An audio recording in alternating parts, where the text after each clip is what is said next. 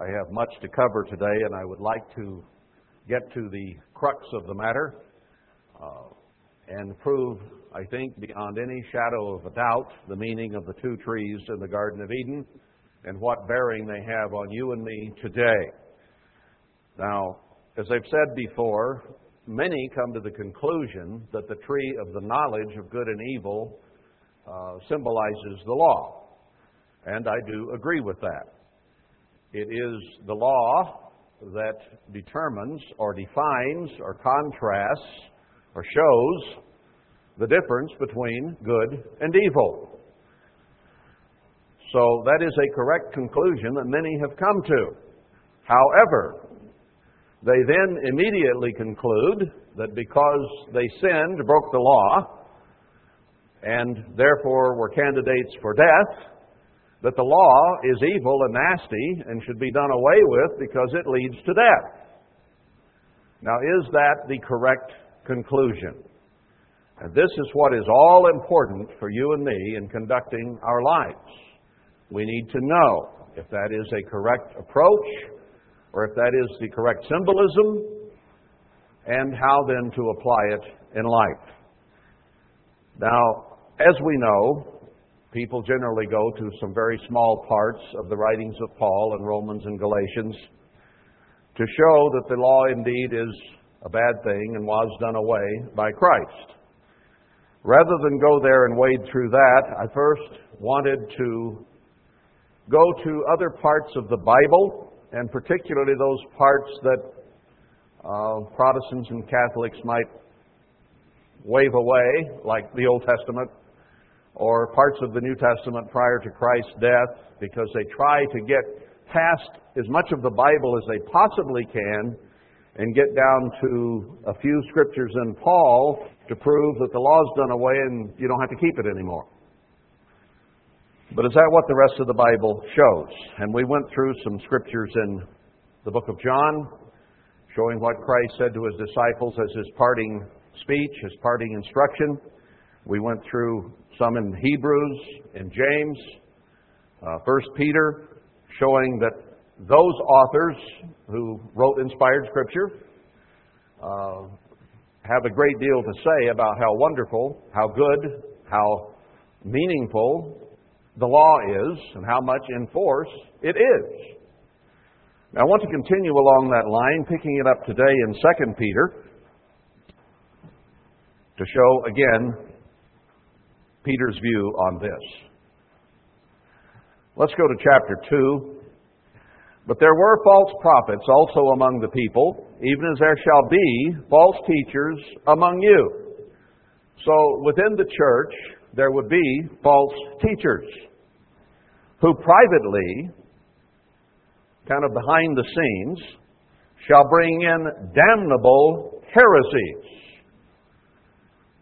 Now, heresies can be damning. That is, they can lead you to the lake of fire. So a damnable heresy is a teaching that will lead you to death. And there would be people in the church who would do this. Not only then, but now.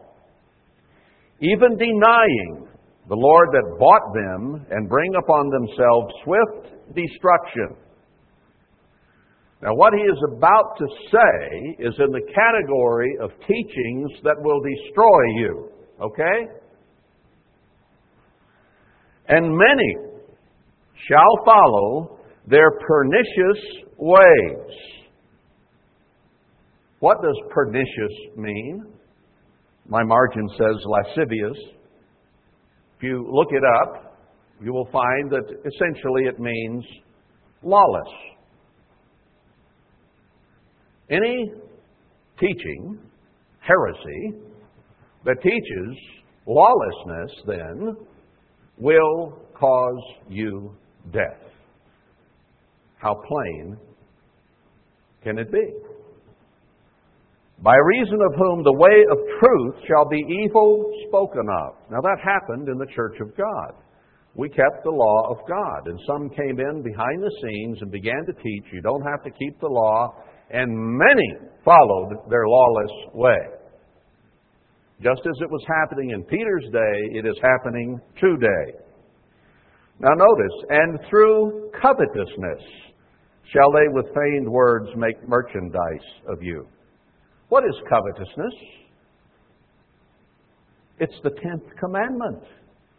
It's spoken of in a very negative sense here. So he says pernicious, which ultimately means lawless ways, one of which is the 10th commandment, covetousness. Because they desired money. They wanted control. Happened in the church. They wanted control of the money. They even said, since the law is done away, you don't have to tithe anymore. And I know you'll give more. And they gave less. And then that's the only thing they were instituted was tithing. Because it was about covetousness. It wasn't about truth, was it? It wasn't about whether the doctrine of tithing was right or wrong. It was about they wanted the money. So when they said, you don't need to, well, yes, you do need to. Was it about truth? Or was it about the 10th commandment? Now, Peter here is kind of saying that a covetous or a breaking of the 10th commandment is bad. Well, if breaking the 10th one's bad, isn't the 9th and the 8th and the 7th and the 6th and the 5th and, how about the 4th? Whose judgment now of a long time lingers not, and their damnation does not sleep. God is very aware of that kind of lawless teaching. And then he talks about some of the laws that have been broken in the past. Verse 6, he goes down to Sodom and Gomorrah. Sodom and Gomorrah and homosexuality, does that have to do with the 10 Commandments? Well, he's talking that God's judgment then is the same as it is now in the New Testament. It's a breaking of the 10 Commandments.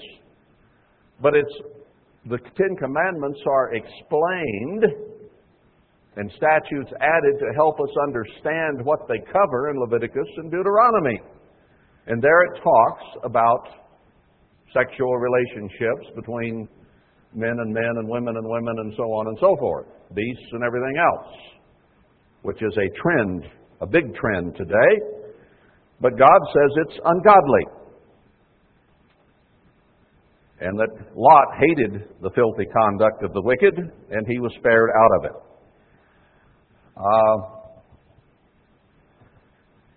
Verse 10, he talks about the ungodly.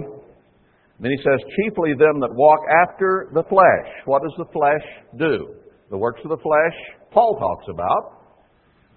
They're breaking the 10 Commandments, to summarize it. All kinds of uncleanness that the law demands we don't do. The flesh and the lust of uncleanness, and despise government. Have you noticed that most people who go the Protestant direction also do not want government in the church? That is one of the things they always, it seems, come up with. So the people who are in this category will generally have this attitude sooner or later. It was true in Peter's day, and it's true today. They don't want the government of God or the law of God, and they don't want the government or the law of men within God's church. So they despise government. Now, Peter speaks of that as a bad thing, doesn't he? He's talking about damnation here. We had better be careful. Presumptuous are they. What does God say presumptuousness is in the Proverbs? It's the same as witchcraft, demon worship. To despise government puts you in the same category as who? Satan the devil. It is a satanic attitude. That was his whole deal. I can run things better than God can. I'm higher than God. He despised the government of the Almighty and broke the first and great commandment and put himself above God. So when we despise the government of God and the offices that God put within the church, and even to some degree or another, as outlined in Romans 13, even the governments of men, We have to be very, very careful because God has allowed and even set up the governments of men. Daniel 4 says He puts over the nations the basest of men. God is the one who put them there. And here at the end we have the basest of men ruling the governments of the world. And I won't get more specific than that. And God put them there. We must be careful. Because if you cross a line in your mind, it's a line that's easy to cross within the church and to God Himself. Satan crossed it, Adam and Eve crossed it, and every one of us has crossed it ever since. So it can be a critical issue.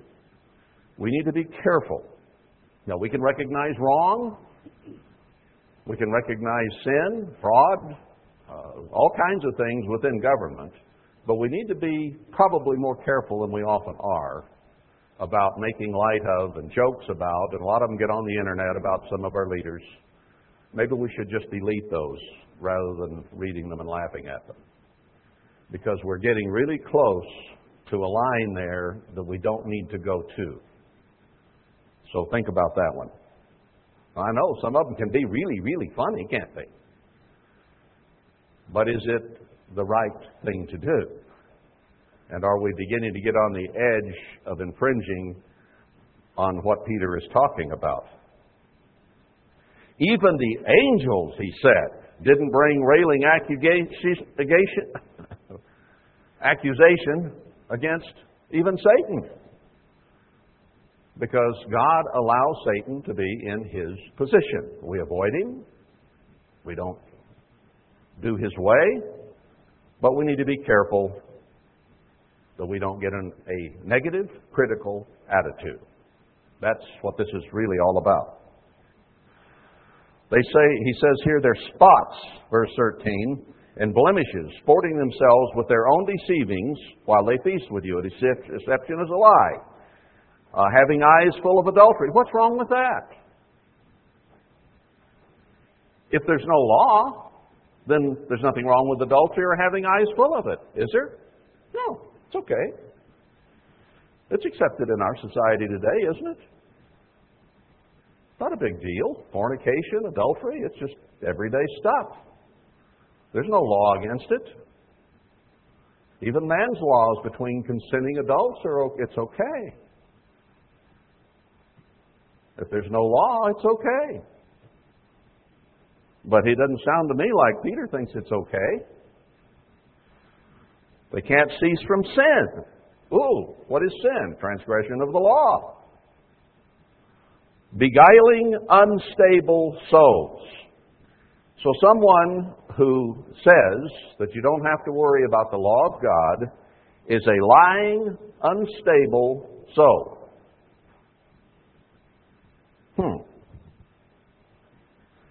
A heart they have exercised with covetous practices. Covetousness, again, is the 10th commandment. And it says then they are cursed children. Why did God put a curse on Adam and Eve? For breaking the law. And here we have people who are breaking the law, and it says they are cursed children. Cursed of God. Balaam loved the wages of unrighteousness. What did he do? He lied. He stole. It says these are wells without water, clouds carried with the tempest, to whom the mist of darkness is reserved forever. For when they speak great swelling words of vanity, it is vain to say the law of God is done away with. They allure, or they draw, or they entice, how? Through the lusts of the flesh. All the various things that are unlawful that the flesh desires. That's where they go. Through much wantonness. Those who are clean escaped from them who live in error.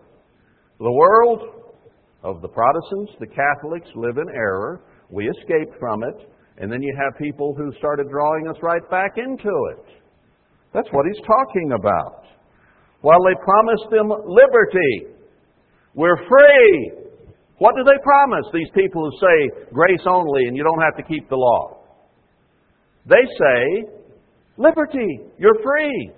You're not tied to that dirty, nasty, evil old law. So they promise you liberty, while they themselves are the servants of corruption. The Takaches and their ilk were servants of corruption, leading people to death. What do you do when you die? You corrupt. You rot. For of whom a man is overcome, of the same is he brought in bondage. When you become a servant of corruption or evil or lawlessness, then you are in bondage. For if after they have escaped the pollutions of the world outside is polluted. It is rotten and filthy. What characterizes the world around us? Lying, cheating, stealing, fraud, fornication, adultery, covetousness, Sabbath breaking, idolatry of any and every form and shape. That's what characterizes the world around us. Lawlessness. And mankind makes laws and it doesn't help. So if you have escaped the pollutions of the world through the knowledge of the Lord and Savior, Emmanuel the Christ, they are again entangled therein and overcome. The latter end is worse with them than the beginning. Now notice, for it had been better for them not to have known the way of righteousness than after they have known it to turn from the holy commandment delivered to them. What was the holy commandment delivered to them? The one in Genesis, the one in Moses, the one in Matthew, the one in Hebrews, James, Peter, the one Christ talked about. That was the one that was delivered to the disciples, was it not? If you will enter into life, keep the commandments. But it has happened to them according to the true proverb. The dog is turned to his own vomit again, and the sow that was washed to her wallowing in the mire. So if you depart from the commandments of God, you are like a sow going right back into pig slop, or a dog licking up its own vomit on a spiritual level. Is that plain or not? Chapter 3, verse 1. The second epistle, this was his second one. Beloved, I now write up unto you, in both which I stir up your pure minds by way of remembrance. Your mind is not pure by nature. It is deceitful and desperately wicked. Who can know it? So he's trying to stir up the spiritual part of our minds, that which the Holy Spirit has implanted there. By way of remembrance, let's not forget, he says, that you may be mindful of the words which were spoken there before by the holy prophets, and of the commandment of us, the apostles of the Lord and Savior. Remember the things that Christ told the apostles, he says. What did he teach them? Go to the Sermon on the Mount. He taught them that the law was even more binding than it ever had been. In his last teaching session with them before he died, all he talked about was the love of God and how the love of God is the keeping of the commandments. And if you will enter into life, in so many words, the commandments. That's what he delivered to them. Knowing this first, that there shall come in the last days scoffers, who will say the law is done away. They won't believe the things that Christ delivered to his apostles. They'll scoff at that. They'll say, you don't have to keep that old dirty evil law. But that's the commandment Christ gave. And saying, where is the promise of his coming, and so on. They're willingly ignorant. He tells us, verse 8, don't be ignorant. God isn't slack concerning his promise. This thing is going to happen, and it is important that we do things right so we can be there to accept the blessings that come. Okay, he says, verse 13, nevertheless, we, according to his promise, look for new heavens and a new earth, wherein dwells righteousness, doing that which is right. Wherefore, beloved, seeing that you look for such things, and we do, be diligent. No, under grace only. You don't have to worry. You're once saved, always saved. You don't have to keep the law. You don't have to be diligent about anything. You're saved. It doesn't matter. That you may be found of him in peace, without spot, and blameless. There are places where it speaks of the spotting of the world, the spotting of sin. And he says we're to be without spot. How do we get spotless? That takes some washing and some scrubbing and some work. And then we need the forgiveness through the blood of Christ to wash it all away and not continue in that. Now, and to count that the long-suffering of our Lord is salvation, even as our beloved brother Paul. Now, Paul and Peter did not always get along. They had some conflicts, but he speaks here of his beloved brother, our beloved brother Paul. Also according to the wisdom given to him, has written to you. Now, he endorses Paul, and he says that God gave Paul wisdom to write things to us. And indeed, Paul wrote many books in the New Testament, did he not? So Peter endorses that. As also in all his epistles, speaking in them of these things. What things? These things about the law and righteousness and holiness that Peter is writing about. Now, did Paul write about those things? Yes, he did. Throughout his epistles. I'll go to one in just a moment and show you. Speaking of these things, in which are some things hard to be understood. Now, this is the only place in Scripture that I know of, or even comes close to it, to warning someone about Scripture. Now, he says the things Paul wrote were from God, and the wisdom he had was given from God, right? So Peter's not putting Paul down, but he is warning about some of the things that Paul wrote. Can you believe Scripture is warning about Scripture? There's one area of Scripture that we are warned about.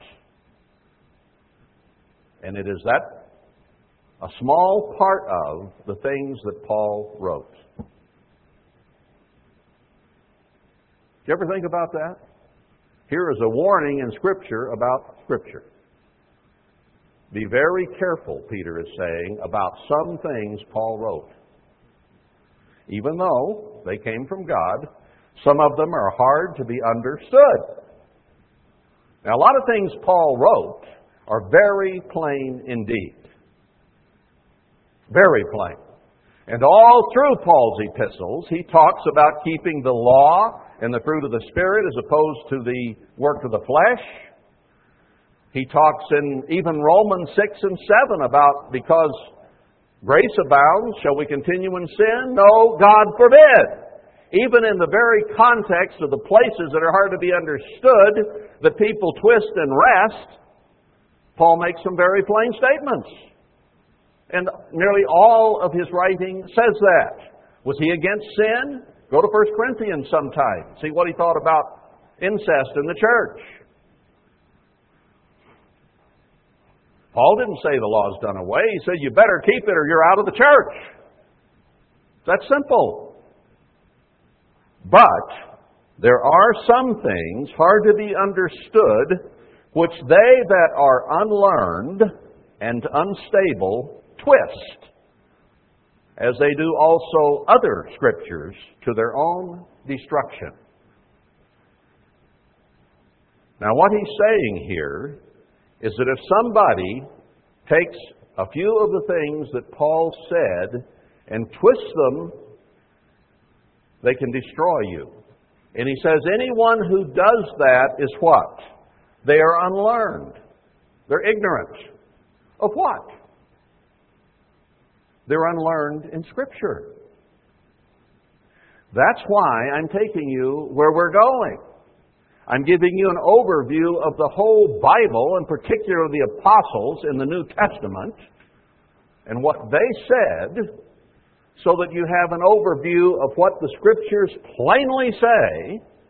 And then, if there are some places that are hard to understand, you need to be in the position of having learned from the other Scriptures, so you don't twist those.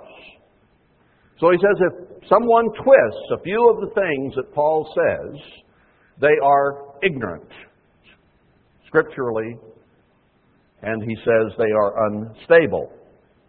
Unstable how? Spiritually unstable. Joe Tkach and his ilk, and all those who went back to Protestantism, are unstable, and they are ignorant,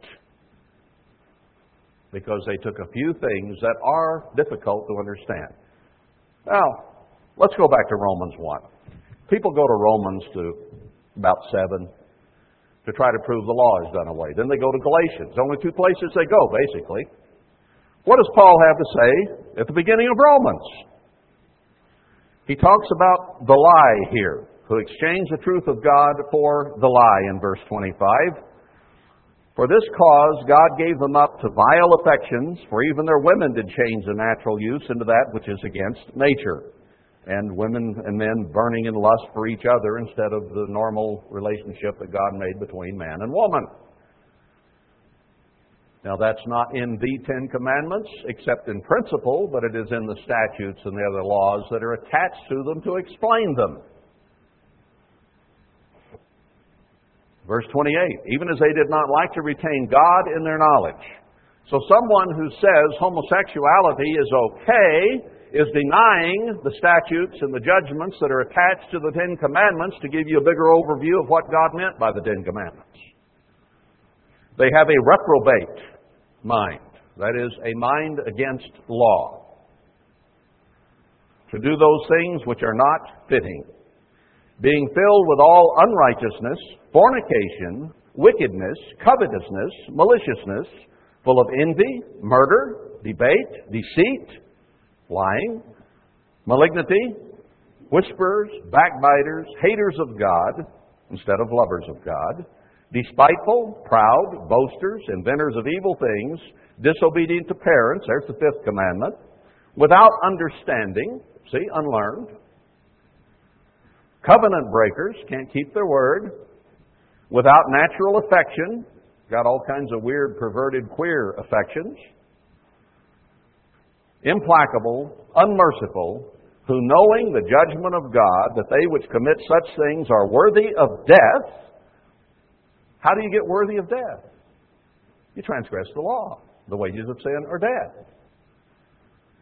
Why does Paul waste all this time and energy about this stuff if the law's done away, I'd like to know. They which commit such things are worthy of death. He's talking eternal death here. Not only do the same, but have pleasure in them that do them. Let's go on down. What does he say? Verse 7, to them who by patient, or chapter 2, verse 7, to them who by patient continuance in well-doing seek for glory and honor and immortality, eternal life. Now what Paul is talking here is eternal life, the tree of life. Mankind, after sinning, qualified for physical death. And God took them away from the garden and away from the tree of life, lest they should partake of it and live forever. In a sinful state, living forever would have been a terrible sentence. So God took them away from it. So what Paul is discussing here has to do with eternal life and eternal death, okay? Now what it says? Eternal life. But to them that are contentious and do not obey the truth. People say, well, you can have truth, but you don't have to obey. Well, he's talking about eternal death being involved with someone who does not obey. What part of the truth do you obey? The law. What else is there? Let's go on down and see what he says. Verse 12, for as many as have sinned without law shall also perish without law. People that don't even know the law of God are breaking it, not even knowing it, and they are going to die. There are people who don't even know anything about God or the law of God on some continents on this earth. They're going to die, aren't they? Because they're breaking it whether they know it or not. And as many as have sinned in the law shall be judged by the law. So whether you had the law or didn't have the law, you're going to be judged by it regardless. Oh, judgment, eternal judgment, and eternal life has to do with the law. Well, I'll be. Now notice this. For not the hearers of the law are just before God, but the doers of the law shall be justified. You have to do the law to receive justification. It's the only way. If you don't keep the law of God, you will not be justified by the blood of Christ. And that's the only justification we have, isn't it?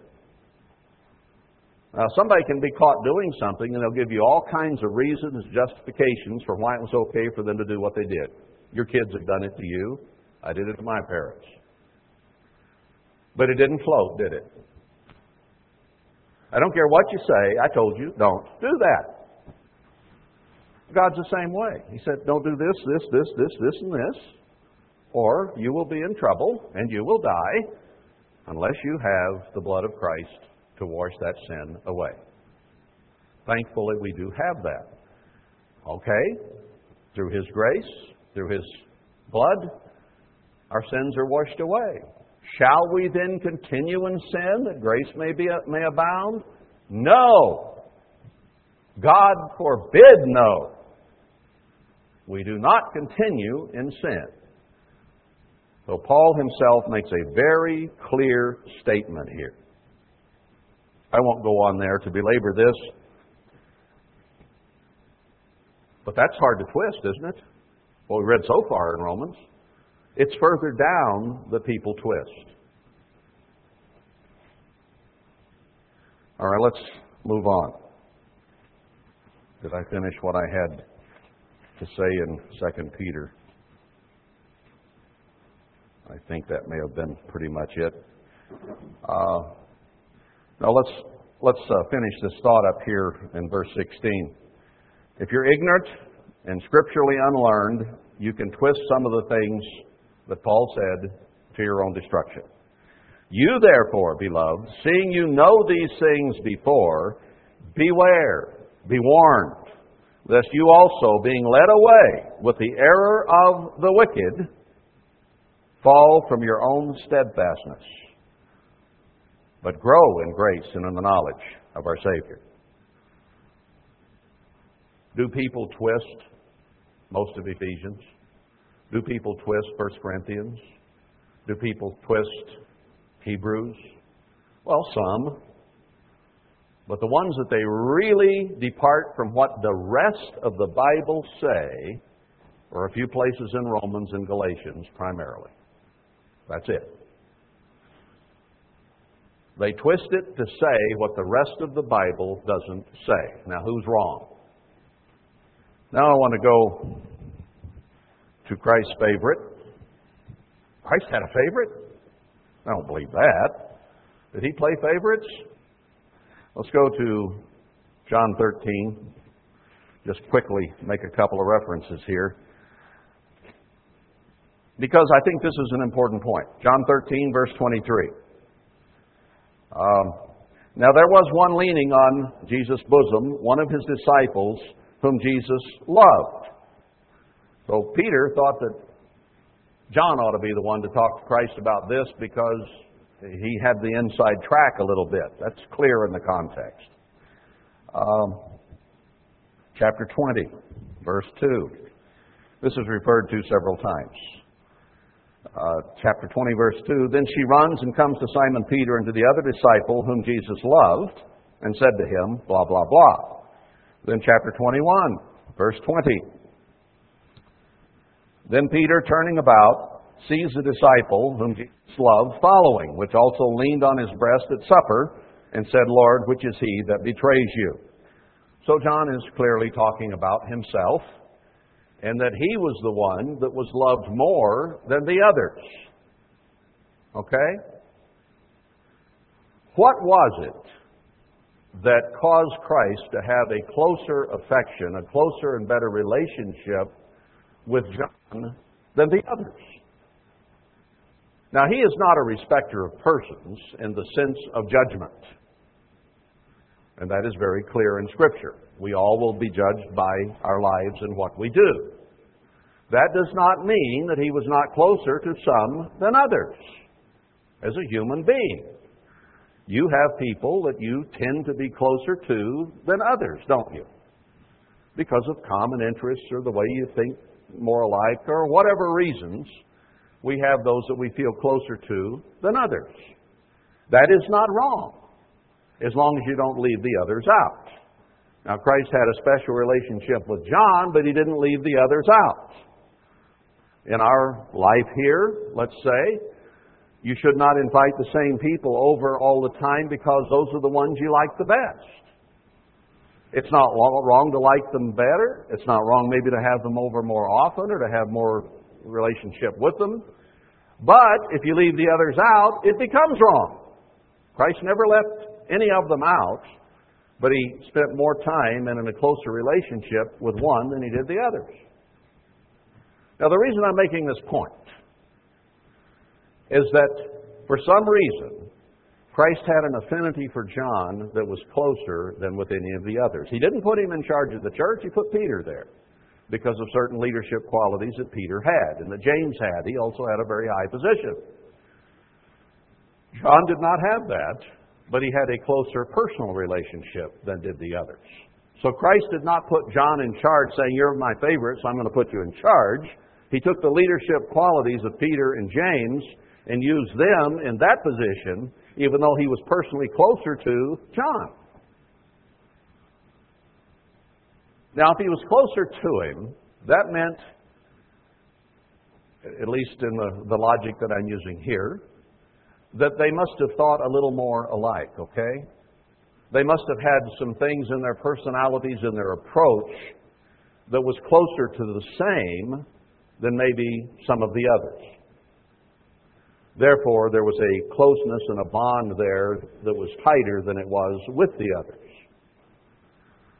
So the question I'm posing through all this is, what was it that John got maybe a little better even than the others did? What did he get? Now, the others got it, maybe just not quite as much, and therefore there was a way of thinking that was closer with him and Christ. Look at the four Gospels. Only one of them goes into the intimate details of the last talk that Christ had with the disciples. And we've already gone there and gone through that a week or time or two ago when I spoke, and saw the very clear statements connecting love and commandment keeping. And there was one, you can't have one without the other. This is the love of God, that you keep the commandments, in other words. That was essentially what Christ was getting across to them. If you love me, he said in a direct quote, keep the commandments. And if you don't love me, if you don't keep the commandments, you don't love me. That's what he said, John 15, 16, 17. Go back there and read it again if you don't believe that. All right, we're about to delve into the book of 1 John. And let's see what John focuses on. Now, he was the one that was the very closest to Christ. He didn't write anything hard to be understood. Didn't get a warning from Peter about John. You got it about Paul. If you're going to be wary of anybody, be wary of Paul, Peter says. And just a few of the things he wrote. He was inspired by God, but you got to be careful there with a few things. Doesn't say that about John. All right, what does John talk about here? I don't want to get too bogged down in this. I could spend the rest of the day and next week and the next week in 1 John. It is so meaty and so powerful. But I just want to hit a few highlights here and show you the things that John talks about. Now, he was the last apostle standing. The others had all died. He was confined to the Isle of Patmos. So his really is the last word that we have after everything else had been written that was written. And he was the one that Christ was closest to. Let's go down to chapter 2. Well, let's see, verse 9. If we confess our sins. Wait, if the law is done away, you can't sin. Because sin is the transgression of the law. And he's still talking about sin, isn't he? Verse 10. If we say that we have not sinned, we make him a liar, and his word is not in us. So if the law is done away with, you can't sin. So therefore, we'd have to say, I don't sin. But if the law is there, then you can sin. And we do. Chapter 2, verse 3. Hereby we do know that we know him. This is a defining verse. I don't see how you could twist it out of context. Hereby we do know that we know him if we keep his commandments. Wow. Next time you read Romans 7 and Galatians, maybe you better keep that statement in mind. This is how you know if you know him. People say, I know the Lord. Now, if you don't keep his commandments, you don't know him. You have no idea who he really is. There is not a Catholic or a Protestant walking the face of this earth who knows God. They all say they know the Lord. No, they don't. Because they do not keep his commandments, they say they're done away with. And their very lives and every belief they have flies in the very face of 1 John 2:3. He that says, okay, he drills this in. He that says, I know him, and keeps not his commandments is a liar, and the truth is not in him. How plain can you get? I know the Lord.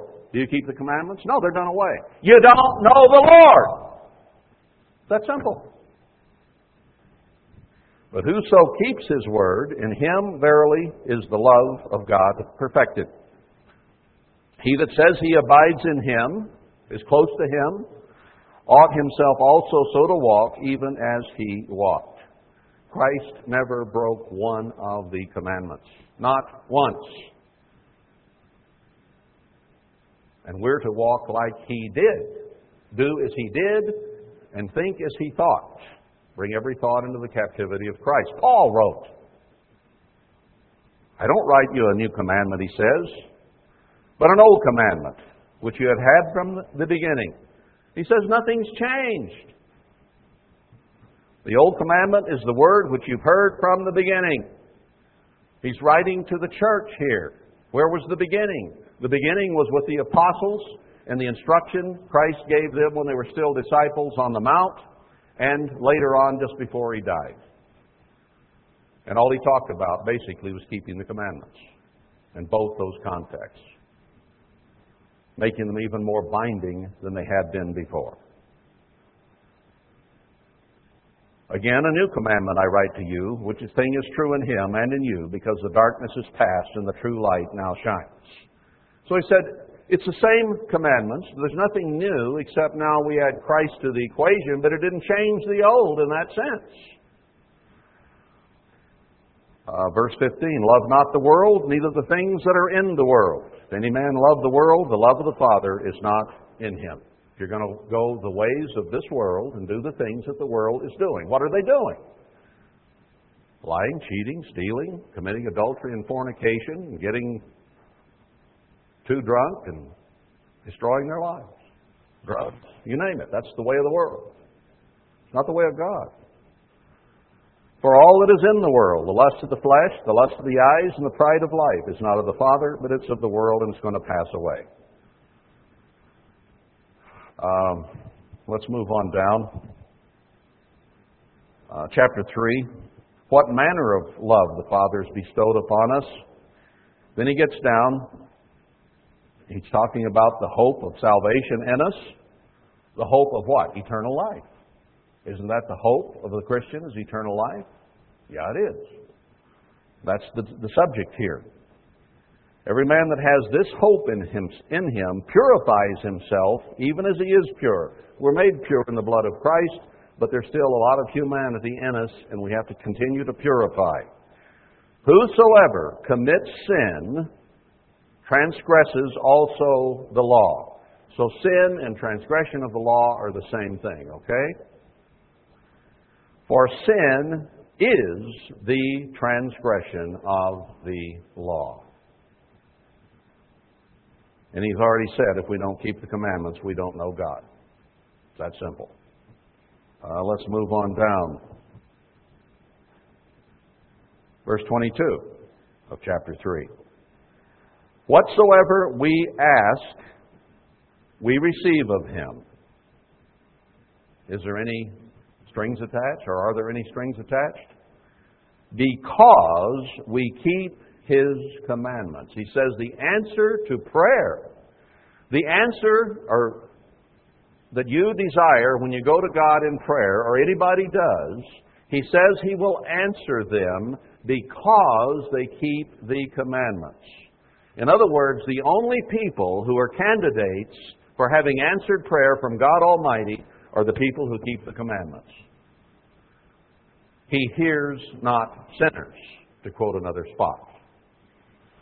Those who habitually break the law, sin, say the law is done away, do not get answers from God, according to the Scripture.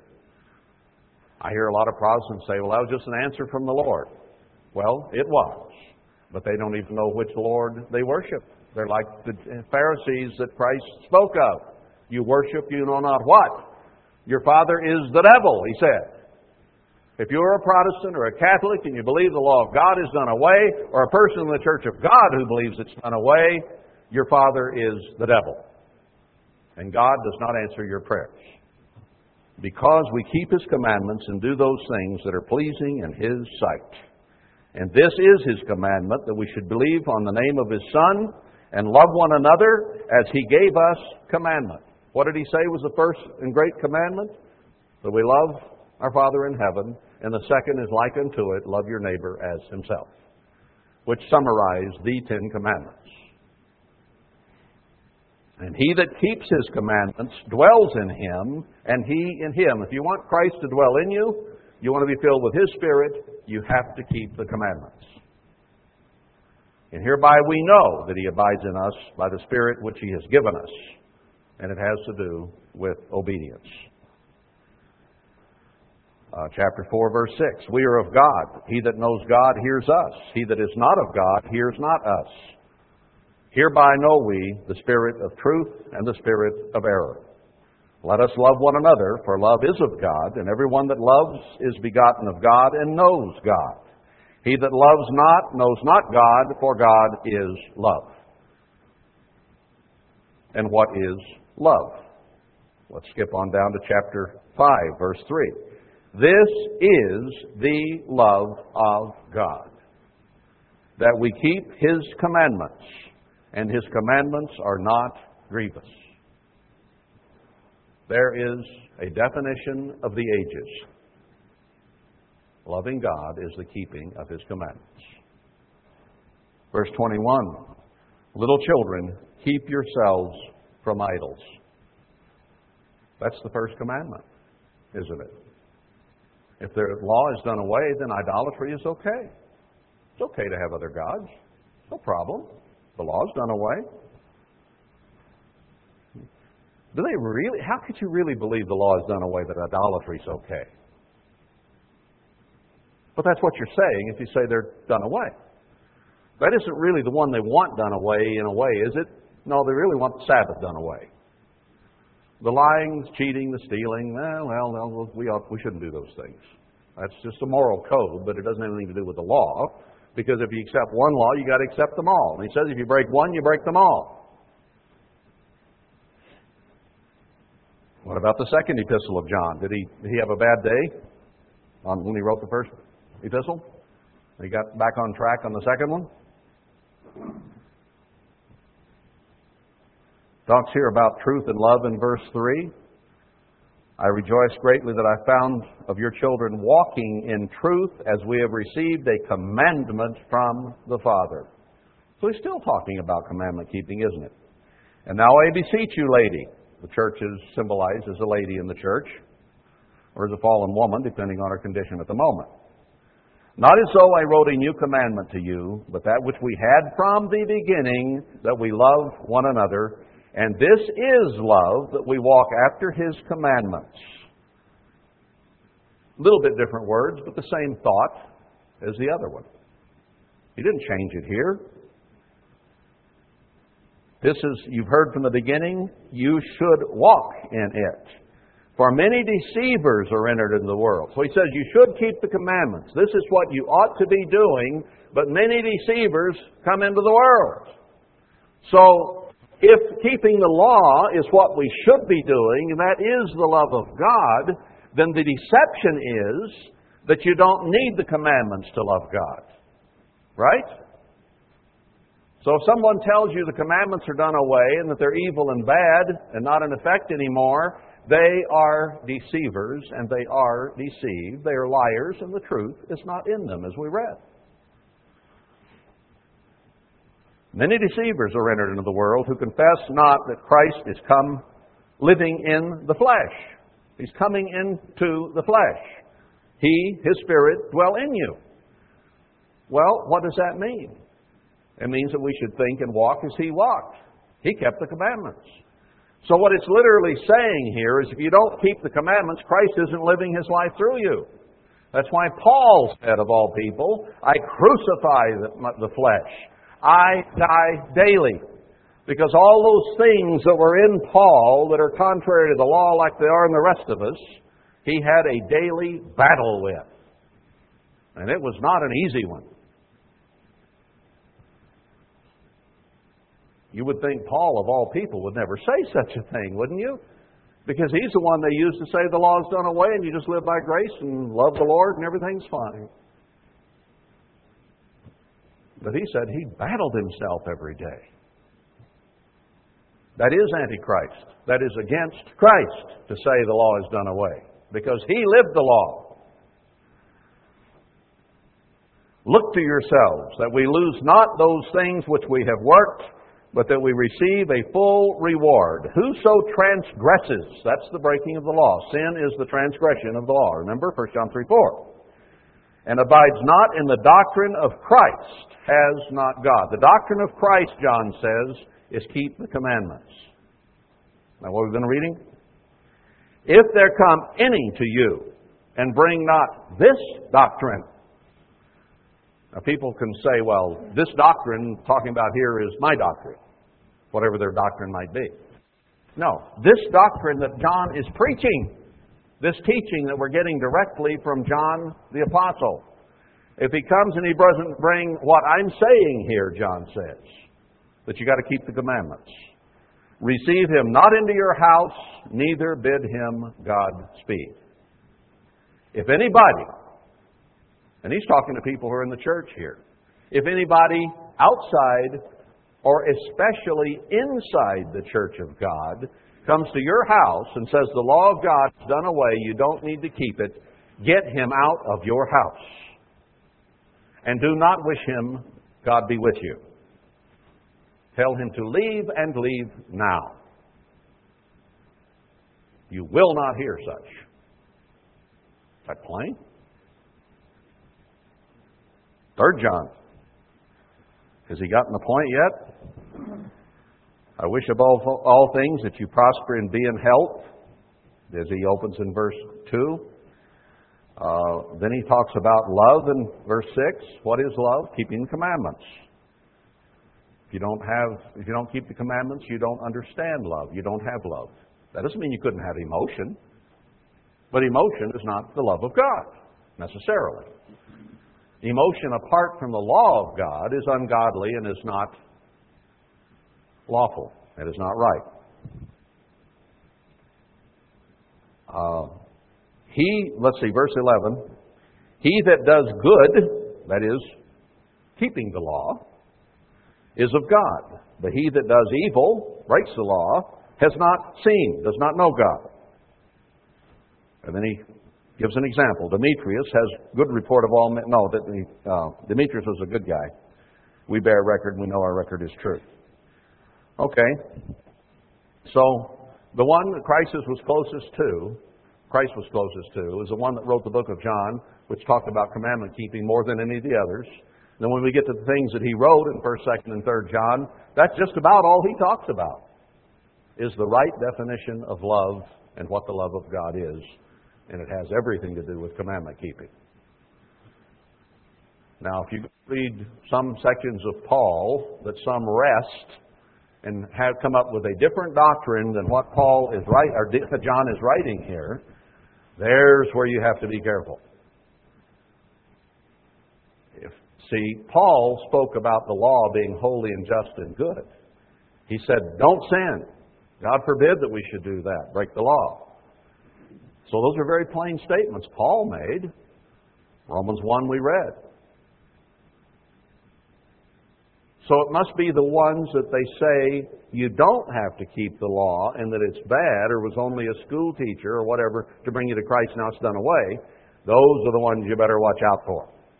Those are the places it's easy to get messed up. That's what Peter was warning about. Let's go to the book of Jude for a moment. Jude, the servant of Jesus Christ and brother of James, to them that are sanctified by God the Father and preserved in Jesus Christ and called. So he gives his credentials, and then he talks to whom? Those who are called the church. So he's writing to the church here. Mercy to you and peace and love be multiplied. Beloved, when I gave all diligence to write to you of the common salvation, he says, I wrote to you about salvation. What is salvation? According to biblical interpretation, it is eternal life. So he says, I wrote to you about being saved from this human life and having eternal life. It was needful for me to write to you and exhort you that you should earnestly contend for the faith which was once delivered to the saints. When was the faith delivered to the saints? When Christ began teaching his disciples. Matthew 5, sermon so-called on the Mount, where he taught commandment keeping. Through his ministry, when he said to the young rich man, if you will enter into eternal life, keep the commandments. Which? Then he named them. Then he said, I've kept all these. Well, what about the first one then? Give all your money away and come and follow me. Oh, wait a minute, I've got idolatry still. That's the ones. That was the faith which was once delivered. Just once. All through Christ's ministry. That was what John summarized. His last teaching before he died was all about this is the love of God, that you keep the commandments. That was the whole theme. Why is that? Am I beating something to death here? Well, the Protestants beat a little part of Romans and Galatians to death. What does the whole Bible say? That's what's important. And then those who are ignorant and unlearned and unstable spiritually are going to twist a few things that are unclear and bring upon themselves damnation. That's pretty serious. So he said, earnestly contend for the faith once delivered to the saints. For there are certain men crept in unaware, who were before of old ordained to this condemnation, ungodly men. So whoever brings what he's about to talk about are ungodly men who are reserved for damnation. They will not receive eternal life, okay? Turning the grace of our God into lawlessness. What plainer statement could you have? Anybody who turns the grace, the favor, the pardon, the sacrifice of Christ into a doctrine of lawlessness, or the law is done away, are denying the only Lord God and our Lord Jesus Christ. He's saying the same thing the Apostle John said, isn't he? Those men to whom the truth was once delivered came into the end-time church of God, not just in the early New Testament church. They were given the law by Christ and by the apostles. That was what was delivered to them. But already, Jude said, people are coming in who are turning grace into lawlessness. And it's abominable, damnable. And the same thing happened in the end time. We were given the law. And God says of it in Zechariah 2, He was only a little displeased. We had the basic truth. The law of God is to be kept, including the Sabbath. And then those came in who were lawless, and then He got really angry and blew us apart. Happened in the early New Testament church, and it's happened in this one. What were you once delivered? And then what was delivered on top of that? You came out of the stinking Protestantism or Catholicism. You came into the church and were delivered the law of God. And then they led you right back to the wrong thing again. Like a pig going back to her wallow or a dog to his vomit. Not you, but many, many suffered that fate. And it's abominable. And those men, unless they repent, are damned to the lake of fire. Anybody who teaches that the grace of God does away with the law are condemned to the lake of fire. That's what Jude is saying. He was in a position to know. I will put you in remembrance, though you once knew this. And then he starts talking about Sodom and Gomorrah and how the angels sinned. Isn't that what I got to right at the beginning of Genesis? That the first and great commandment was idolatry, and that's the one that Satan broke, and it's the one that Adam and Eve broke. They put themselves and Satan ahead of God. Broke the first and great commandment. And that's exactly the example that Jude uses to show what he's talking about. There's a breach between Satan and God and between man and God that was brought on by breaking the laws of God. And he brings Sodom and Gomorrah into it. So in Jude's mind, Sodom and Gomorrah and homosexuality is still unlawful. But if the law is done away, and even the statutes and the judgments given in support of the law and further explanation of the law, they're still in effect too, aren't they? Why would Jude bring them up otherwise? The whole system of law. Sacrifices aren't done away. They were changed. Christ is the sacrifice now. It just had a change. Just like Paul says in Hebrews about the tithing. It's not done away. It was changed because now you didn't have Levitical priesthood. You had the Christ priesthood through the Jews. He was a Jew. Didn't do away with the law. Just changed it from Levite to the New Testament ministry. It's that simple. No part of the law is done away. Some elements of it, in practice and administration, were simply changed. Then he mentions the error of Cain and Balaam again. Verse 12, these are spots in your feasts of love, when they feast with you, feeding themselves without fear, clouds they are without water, carried about of winds, trees whose fruit withers, without fruit, twice dead, plucked up by the roots. Twice dead means they're going to die physically and eternally. Anyone who turns grace into lawlessness is going to die the second death. Raging waves of the sea, foaming out their own shame. and compares them then to the demons. It's a doctrine of demons to teach that the grace of God does away with the law. That was a very, very important concept for Jude.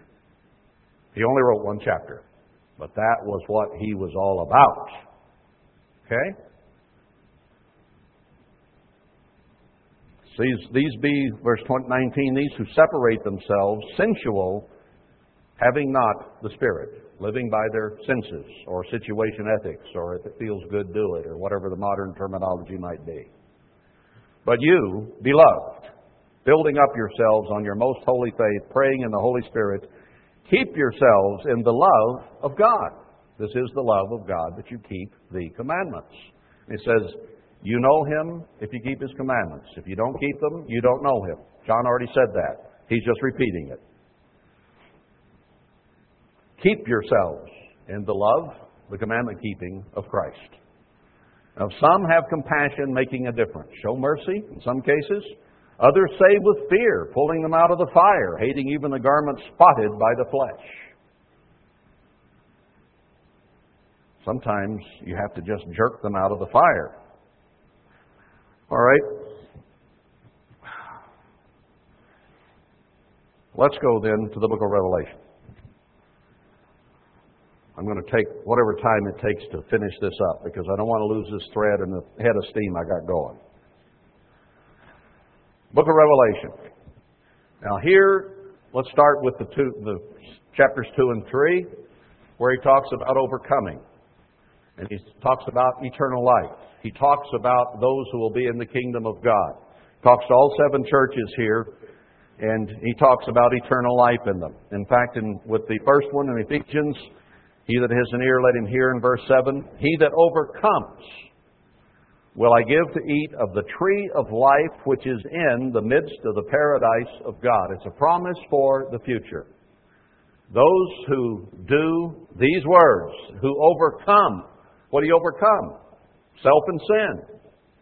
It's hard to do. They'll partake of the tree of life.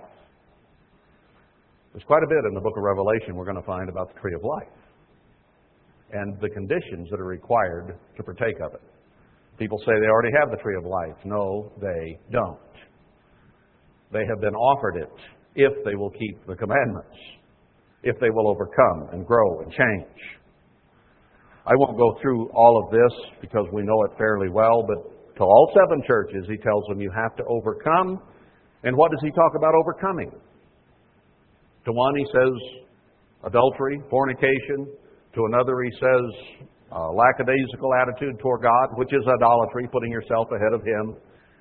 All through here, he talks about the commandments of God and overcoming sin, which is breaking those commandments, if you will enter into life and have the tree of life. Commandment keeping is central to the whole idea of the tree of life. They broke the commandments and therefore were not offered the tree of life. They were offered death. Now, this is, again, John writing this, the Apostle John, and it is the revelation of who gave it to John, the one we know as Emmanuel or Joshua or Jesus the Christ. It's his revelation, not John's. Okay, let's get that straight.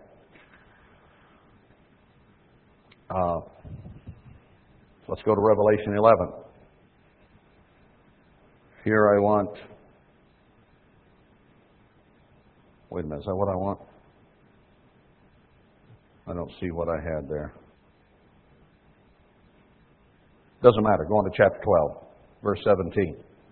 Now here you have Satan being cast out of heaven, the church fleeing to a place of safety.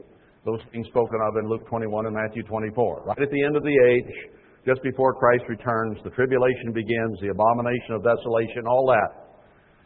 And Satan is cast down for the last time from heaven, and he then goes after the church. Verse 17, the dragon was angry with the woman and went to make war with the remnant of her seed. Not the whole church, but the remnant of her seed. Which ones are those? Which keep the commandments of God and have the testimony of Jesus Christ. His testimony was, if you love me, keep my commandments. So the remnant of the church that Satan hates is the ones that keep the commandments. He doesn't have a problem with those who said they're done away, let's go back to Protestantism. Who say it's grace only and no law. No, he's angry with the ones who are candidates for the kingdom of God. They're the ones keeping the law. They have the correct testimony of Christ. Kind of narrows it down, doesn't it? Wow. He's still talking about commandment keeping in the book of Revelation, of all places. Chapter 14. Now here he's talking about the 144,000 who've shown to be the bride of Christ. We'll see that again in Revelation 21. Then it talks about Babylon falling and people worshiping the beast, following after Satan in this world. And then he comes down to verse 12 and says, but in spite of this harlot, this beast system, and Babylon and everything else, here is the patience of the saints. Here are the patient saints. Here are the ones who are doing what God wants done. Okay? You got all these others who've accepted the beast. Now you have those who are patiently waiting on God. And how do you define them? Here is the patience of the saints. Here are they that keep the commandments of God and the faith of Jesus. The rest are going to follow the beast and the world. But the patient ones are the ones who keep the commandments and have the truth, the testimony, the faith of Jesus Christ Himself. Take that one to Romans 7 or Galatians and see how you do. This is the summation book for the whole Bible, isn't it? I think that's pretty clear. God defines the end-time final remnant of the church as those who keep the commandments, both of the church that Satan persecutes and those who stay apart from Babylon are the commandment keepers. No one else. Chapter 21. We're getting real near the end of the book here. Here he's talking about a new heaven and a new earth, which we now understand that comes at the beginning of the millennium, not afterward. And I won't go into all that. It's proved in the series on how exclusive is the church. Goes through all this. And the time is the beginning of the millennium, when the bride comes down as adorned for her husband. Let's go down to verses 7, or verse 7. Oh, well, let's go back to verse 6. And he said to me, it is done. I am Alpha and Omega, the beginning and the end. Christ says, I'm the beginner and the ender of this whole thing. I will give to him that is athirst of the fountain of the water of life freely. So tree of life, water of life, speak of the blessings that are to come from Christ Himself, okay? And notice what he says in connection with that in verse 7. He that overcomes sin, flesh, shall inherit all things, and I will be his God, and he shall be my son. Now I said sin, breaking the law, and so on. What does he say? Verse 8. He that overcomes now is going to inherit all things. But the fearful and unbelieving and the abominable, murderers, whoremongers, those are the commandments. Those are the 10 commandments right there. And sorcerers, idolaters, there's the first commandment. All liars, there's a commandment. Shall have their part in the lake which burns with fire and brimstone, which is the second death. Those who break the 10 commandments are going into the lake of fire, unless they repent during the millennium or the great white throne judgment, or when they have opportunity. How clear can you get? This is the one who knows the beginning from the end, who is the Alpha and the Omega. The overcomers of the things of the flesh and the lawless things will inherit all things. Those who break the law will die in the lake of fire. I think that's fairly plain. Chapter 21, verse 27. Here he's talking about the heavenly Jerusalem. Verse 27, and they shall in no wise enter into it anything that defiles, neither whatsoever works abomination or makes a lie, but which are written in the Lamb's book of life. The law's done away with. It's okay to lie. But if you're going to be in the kingdom of God, you can't defile or make a lie. So liars will not enter into the kingdom of God. He showed me a pure river of water of life. So here again, the water of eternal life, clear as crystal, proceeding out of the throne of God and of the Lamb. In the midst of the street of it, and on either side of the river, was there the tree of life. This makes chills go up and down my spine to read that, because the story, when we started it, began in Genesis, when there was the tree of the knowledge of good and evil and the tree of life.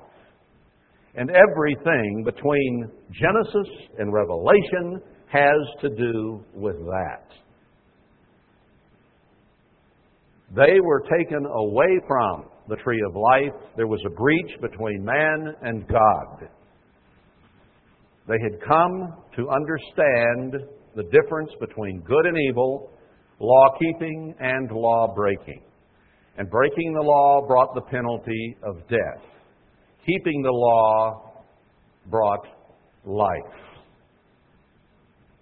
And breaking it had a penalty, and we would have all died except Christ had had His body broken and beaten and His blood poured out that we might live, because He paid the penalty of our sins. He didn't do away with the law. He did away with the penalty of broken law. But because you are baptized and have all your past sins washed away, shall you now walk in sin? God forbid. That's turning the law of God into lawlessness, or the grace of God into lawlessness. So the tree of life was here. It's for the healing of the nations. And there shall be what? No more curse. When was the curse committed or given? When they broke the law in Genesis. And he says, we're coming to the point where the tree of life will be given and the curse will be removed. This is truly exciting.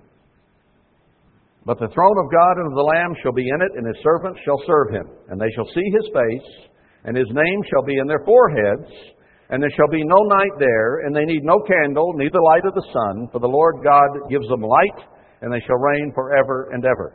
Now, John has already told us that we won't be with God and we don't know Him if we don't keep the commandments, right?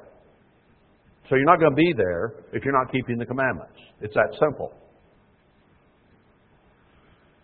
Now, some would say, well, I don't believe that the new heavens and new earth come at the beginning of the millennium, so we don't need to keep the law until during the millennium. I've heard that cockamamie reasoning.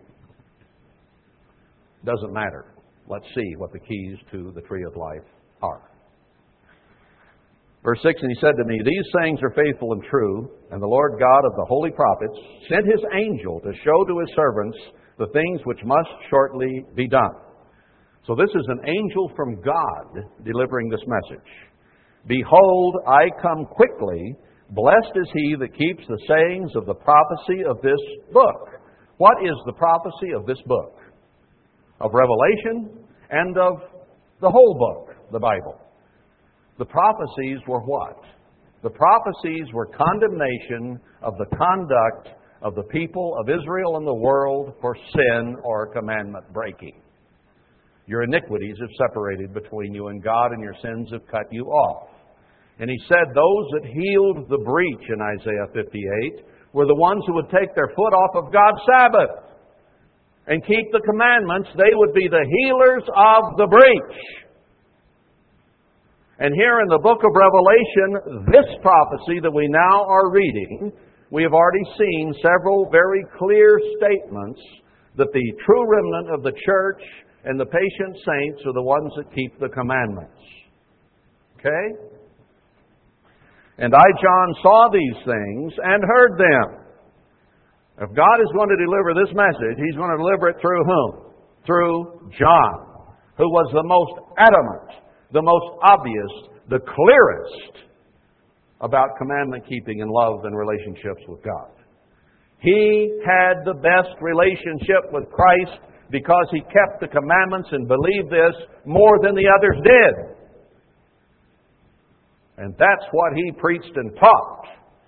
And he's the one Christ used to deliver this final message. Okay? Then said he to me, the angel, see you do it not, for I am your fellow servant and of your brethren the prophets, and of them which keep the sayings of this book. Worship God. That worship is defined by commandment keeping. John's already said that. He said to me, seal not the sayings of the prophecy of this book, for the time is at hand. He that is unjust, let him be unjust still, and he which is filthy, let him be filthy still. In other words, the time of reckoning is coming, and it's going to be too late to change. He that is righteous, let him be righteous still, and he that is holy, let him be holy still. Stay there. It doesn't do any good. It's too late if you're one or the other. And behold, I come quickly, and my reward is with me, to give every man according as his works shall be.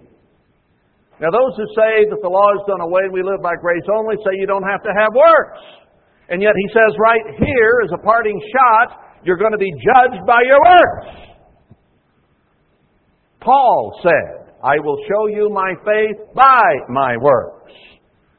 The very author, they say, did away with the law, or let us know that it was done away, says we have to have works. In a very plain statement. No, that was James. I'm sorry, it wasn't Paul. Nevertheless, it's in Scripture. Now, I am Alpha and Omega. This is Christ Himself speaking here.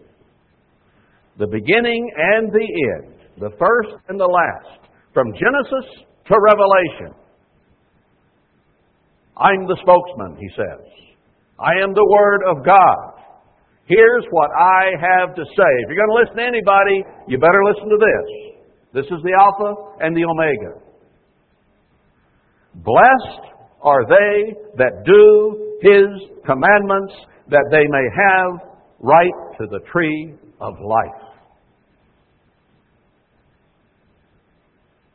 There's Genesis for you.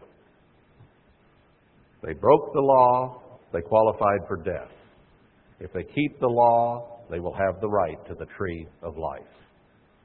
You cannot partake of the tree of life. You have no right to it if you do not keep the commandments. How do you twist verse 14?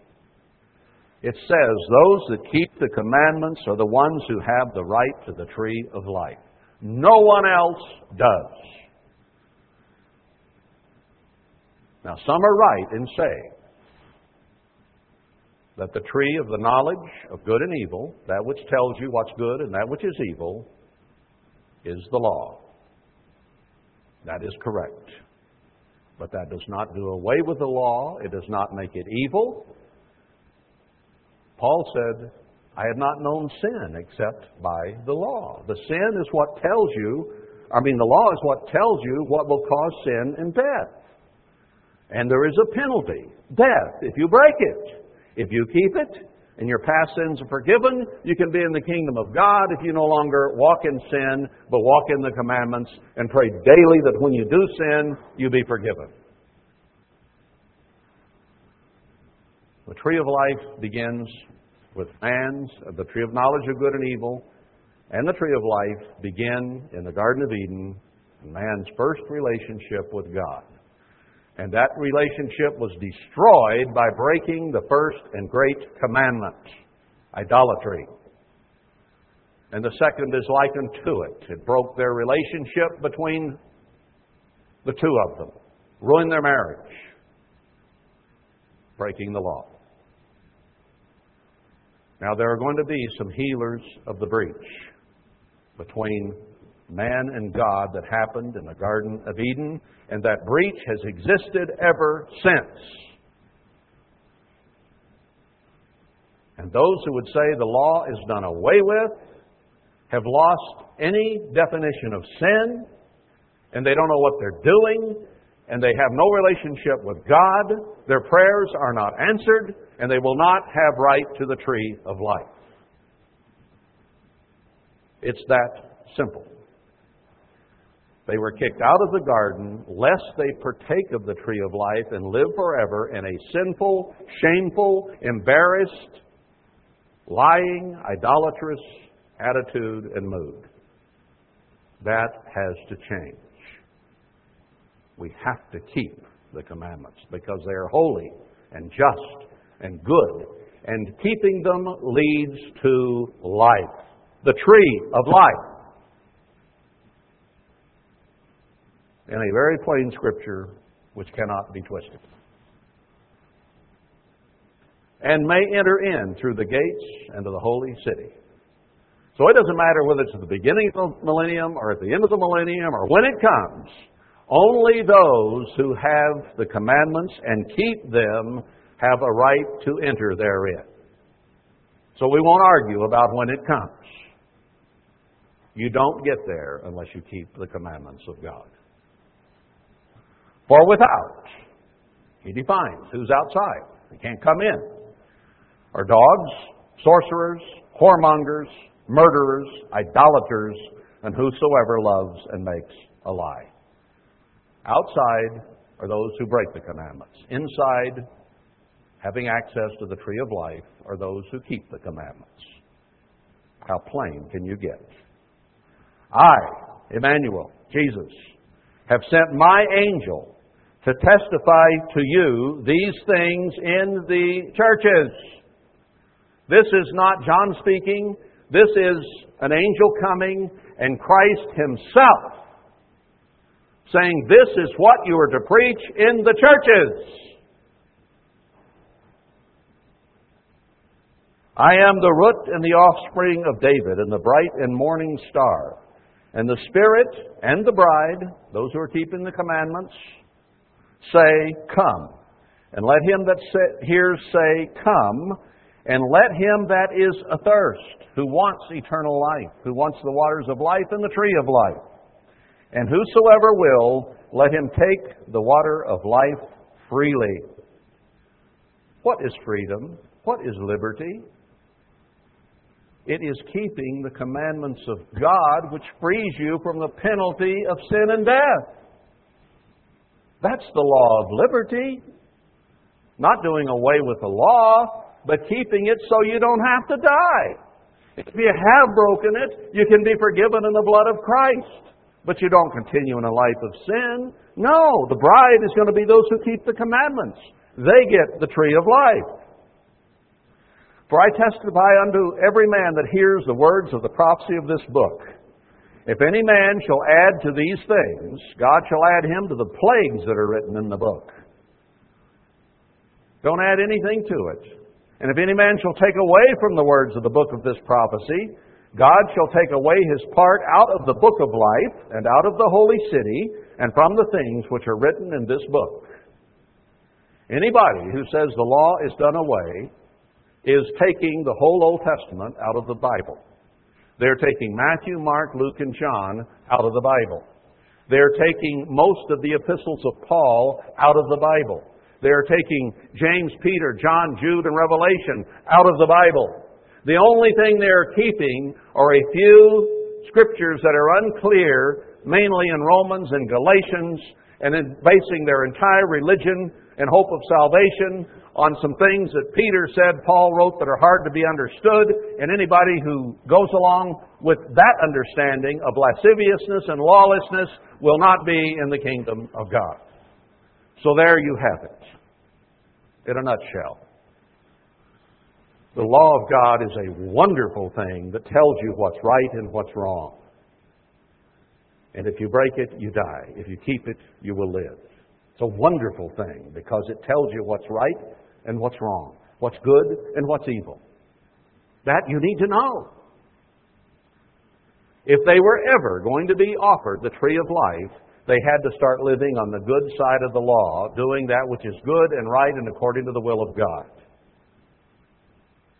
So the tree of the knowledge, the contrast, the definition of good and evil is the law of God. And it is a wonderful thing, which leads us to Christ and to the tree of life. Now, you and I have the opportunity to heal the breach between man and God.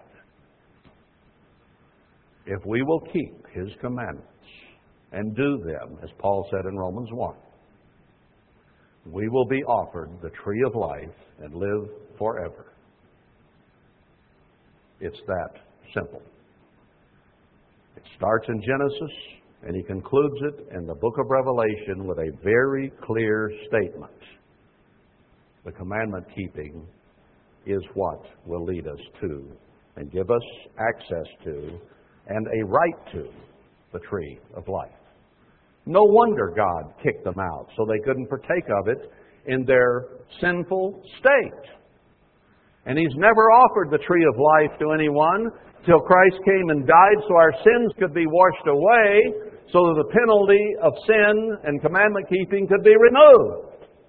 Then we continue by repenting and overcoming and changing and living according to the law instead of against it like we used to. And then that continuing sacrifice covers our sins. But it doesn't give us the kind of grace that leads to lawlessness and death. Commandment keeping is absolutely necessary, and we're going to be rewarded according to our works. Our keeping of the ways and the laws. Here is the patience of the saints, those that keep the commandments of God, for they will be offered the tree of life.